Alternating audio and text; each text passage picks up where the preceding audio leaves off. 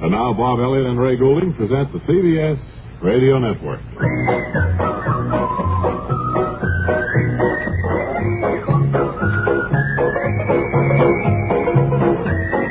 Now, here are the boys. Thank you very much, Wally. Well, I noticed on the bulletin board there wasn't anything else for me today, so I figured I'd introduce you. No, we haven't anything special for you today. Maybe tomorrow. I think you're due up for a weekend trip. I think you're heading, I don't know, up to New England somewhere. Hey, that should be good. One of those fairs up there. I think that's what it is, one of those fairs, county fairs. In any event, this is the Bob and Ray Show, like Wally said. No, he didn't even say that. We said it. And I just said here are the boys. Yeah, that's right. And we'll be here for the next 13 minutes or so. And with us here right now is one of your old friends, we like to think, and we know one of ours, Barry Campbell, star of stage, screen, well, movies, television, radio. For the orchestra world, Barry, I wonder if you'd sit in here with us a little bit, and we kind of cut up a few, whatever it is we cut up. All right, Bob. First of all, it's great to be back here with you, and you know, I always consider this my second home. Whenever I'm in New York, it's a must for me to come up and to say hello to both you fellows. Where were you born, Barry? Actually, I don't think I've ever asked you that question. I don't think you ever have either. I was born in Terre Haute. An Indiana boy, huh? That's right. It's especially good that you came up here today because I know you had a rather trying evening last night, with the opening of the new show, The Big Conga. Some of you may have already read the reviews of it. Suffice to say, it just worked good. And we thought maybe we'd get the story from you. Very kind, Bob. Well, I was. It's probably exaggerating when I said they weren't good. The biggest turkey that I've ever been associated with. That kind of adds to your string. You've had a string of bad luck. Bob, I've been in, let's see, it's been, I think, 12 flops in a row, and it's beginning to undermine my faith in myself. And you know, when a person starts to lose his faith in himself, he's losing a very important part of keeping his mind in one shape. Well, let's not go into that dribble now. The thing we want to find out about dribble. I'm afraid I'm going bananas as a result of all these flops. And, yeah, well, you know, I've read these reviews. Can we concentrate on the one last night? I read them over and over and over, and I talk to myself about it, and then finally I'm convinced that I should go back to the theater, and then it's the same old trauma. Well, Ray and I have been tempted to suggest at various times that maybe you should look into some other line of work. But anyway, The Big Conga last night opened here on Broadway. It was a musical, I understand. I'm sorry. Well, it was supposed to be a musical, Bob, and it was, but I don't know. You see, the same old problem. I didn't like the lead opposite me. You didn't like the leading lady, Barry Campbell? Oh, no. She's awfully difficult to work with, and she invented the ego, I think. And all during our... well, you've been teamed up with her before in the summer stock, I know. 3 times. 3 times. And it's always been disastrous. I don't know what to say. Well, now, you have a tape, I understand, a recording of big number there last night. You can use it. I didn't bring it over. It was sent over by the leading lady. Well, I don't know if she's trying to make you look foolish. Well, of course she is. She's trying to show me up as being, no talent. What is it anyway? Do you have any idea? Well, it's the scene where you were to do the big number, Let's Conga Up a Storm, Everybody. Yeah. I think was the title. Well, we're down in our, what we call our playroom, roughest room, and there's a party going on. There's a party, all our friends. And this was going to be your first singing role, I understand. That's right. And the cue was I go over to my leading lady, you should excuse the expression, and say, dear, let's conjure up a storm. Everybody, which meant everybody in the roughest room should get up and conjure along. Mm-hmm. That's where the tape begins, I think, and then you were to sing, right? Yeah. Well, what happened? I just couldn't get going on. Well, go ahead, play the tape. Let's play the tape, Joe Alonzo, and here is a preview of, or an afterthought of a Broadway show. Dear, let's conjure up a storm. Everybody.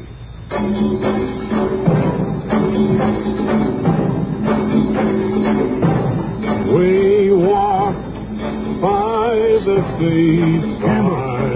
Campbell, it's not the ballad, it's the conga number. The what? The conga number. Oh, boy. How's it go? Let's conga up a storm, everybody. Let. 2, 3, 4. Let's conga. 1, 2, 3. Let's conga up. Come on, Campbell, let's get with it. Don't just stand there. If you'd be quiet, maybe I could sing it. Let's conga up. Better roll down the curtain now. Curtain down, Joe.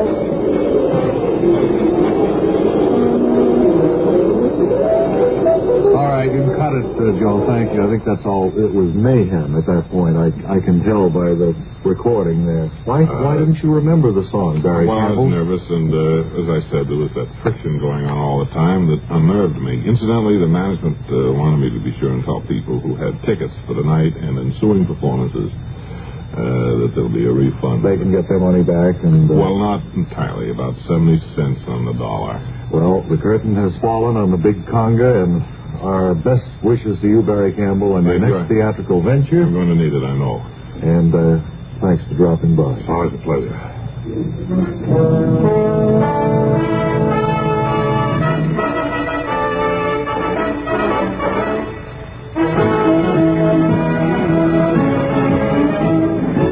Good evening, this is your host, Doug Farrell, welcoming you to Campaign Microphone. And with the smell of election already in the air, we here at these microphones are going to stay on top of the situation right up to Election Day in 1960.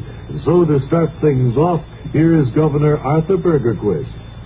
Well, hi, Dud, and I'm certainly happy to be here on Campaign Microphone. And I'm glad to be in your great sovereign state. Yes, I've been to your state. I'm sorry you didn't come up to the Capitol building to see me, Dud. Governor, your record shows that you spent a total of 6 days at your office in the Capitol building last year. Well, if you ever get out there again, I'd like to have you visit my personal home. I'd consider it an honor, Mr. Farrell. Well, thank you, Governor Bergerquist. And now the big question, are you in the running as a candidate for the 1960 presidential elections? Well, that's really a curve you've just thrown me. Are you in the running, Governor? Well, maybe yes, maybe no. Can't you say it this time, Governor? Well, let me put it this way, Mr. Farrell. Nobody else is saying whether he's going to run or not, so why should I? May not make up my mind until the election is over. Is that a party-dictated move, Governor Bergerquist? Well, certain factions in the party suggested that might be the best time for me to throw my hat into the ring right after the election. Well, psychologically, Governor, it sounds like a very astute move. I think so, too. So along about October of 1960, you'll find most people are going to be fed up with various candidates and their speeches. And yours will be a refreshing new face on the morning of November 6th. Is that right, Governor? Well, I'd rather not discuss party politics publicly. I see. Governor, can you tell me who else in your party is in the running? Well, I wish you wouldn't edit what I say, Mr. Farrell. When you ask who else in the party is in the running, the implication is that I'm interested in running too. Now, I never said that. Sorry, Governor, I guess that lapel button you're wearing is throwing me off a little bit. Well, it's a dandy, isn't it, Dud? You'll never be hissed if you vote for Arthur Bergerquist. Well, wouldn't that tend to indicate you're interested in being a candidate in the 60 elections, Governor? You mean this button? Yes. Well, don't let it fool you, Dad. I collect buttons as a hobby. I've got 3 million more of this type up at the state capitol. Well, then you are not interested. Well, let me put it this way. Even though my record as a governor is superb, my personal life spotless, and even though I'm a tireless campaigner and cut a fine figure of a man, I don't think at this time I'm at all interested in running for president. Thank you for your candid thoughts about yourself and the 1960 elections, Governor Arthur Berkequist. Here's a sticker for your card, Dud. It says, the others will never be missed, just as long as you vote for Berkequist. It's a beauty, isn't it, Dud? Thank you for being with us on Campaign Microphone, and good luck with all that election planning that must be going on at your personal home.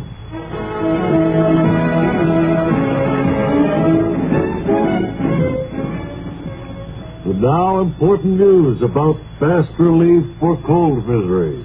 Well, Bob, that kind of news is always important, especially when it comes from four-way cold tablets. Meet lovely Hollywood star Mona Freeman. Hello. All of us in motion pictures simply dread colds. Imagine trying to give a top performance with head and body aching and that awful feverish feeling. I have to fight cold miseries fast. How do you do that, Miss Freeman? At the first sign of a cold, I take marvelous four-way cold tablets. Four-way's the fast way to relieve cold distress, even of nasty virus colds. You're right. Clinical tests of all the leading cold tablets proved four-way fastest acting. In minutes, four-way's exclusive formula speeds wonderful pain reliever into your bloodstream and all through your body. In the same time, the other leading brands showed no trace of pain-relieving medicines. None of the other leading cold tablets, only four-way, started so fast to relieve all these cold miseries. Relieves muscular pains, headache.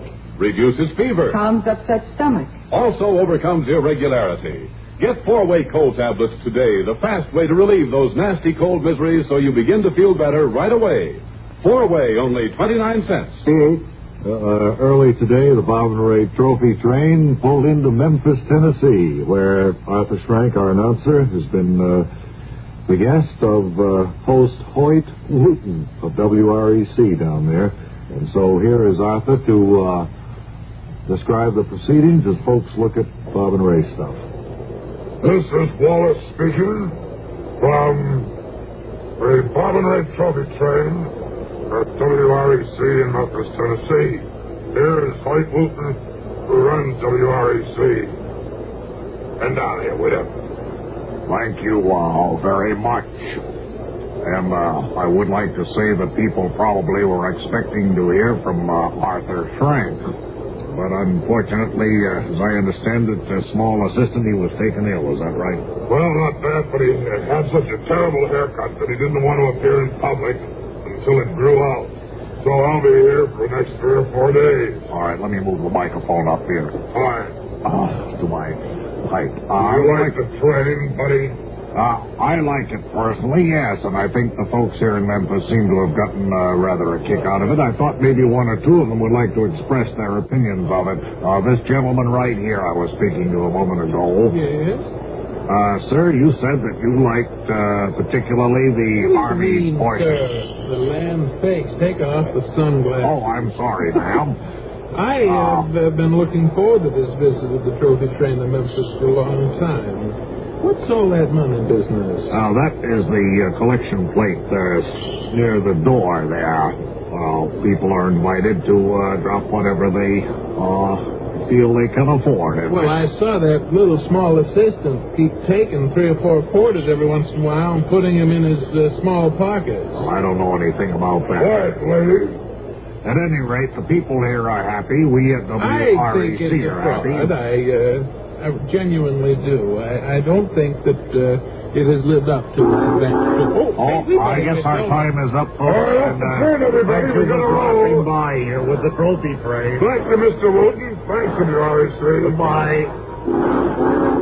Goodbye, goodbye. I wish you all a last goodbye. Goodbye. Well, it's just not time enough for that. Too bad. I love that last note. We'll have a word from Roy Rogers in just 10 seconds.